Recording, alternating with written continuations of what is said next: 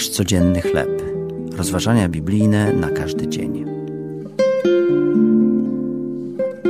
Równi przed Bogiem. Tekst autorstwa Dave'a Brannona na podstawie listu do Rzymian, rozdział 3, wersety od 21 do 26.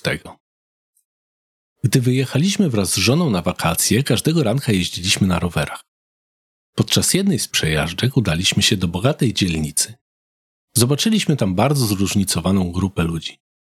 Mieszkańców spacerujących z psami, rowerzystów i licznych robotników, wznoszących nowe domy lub pielęgnujących pięknie zadbane ogrody.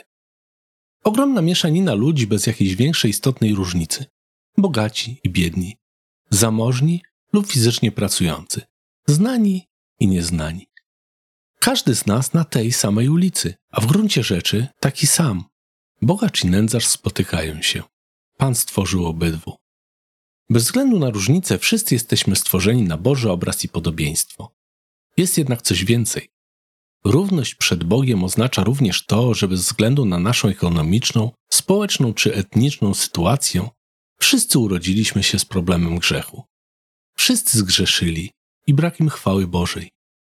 Nikt z nas nie potrafi być w pełni posłuszny Bogu, dlatego wszyscy jesteśmy przed Nim winni i potrzebujemy Jezusa.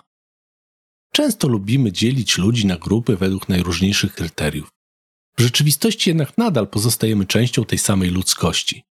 I mimo, że wszyscy znajdujemy się w tej samej sytuacji, jesteśmy grzesznikami i potrzebujemy Zbawiciela, możemy doświadczyć usprawiedliwienia za darmo i pojednania z Bogiem dzięki Jego łasce.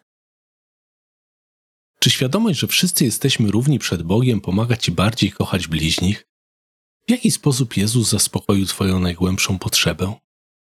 Drogi Boże, dziękuję Ci, że posłałeś swego doskonałego Syna Jezusa na ziemię, aby dobrowolnie oddał życie w ofierze za moje grzechy.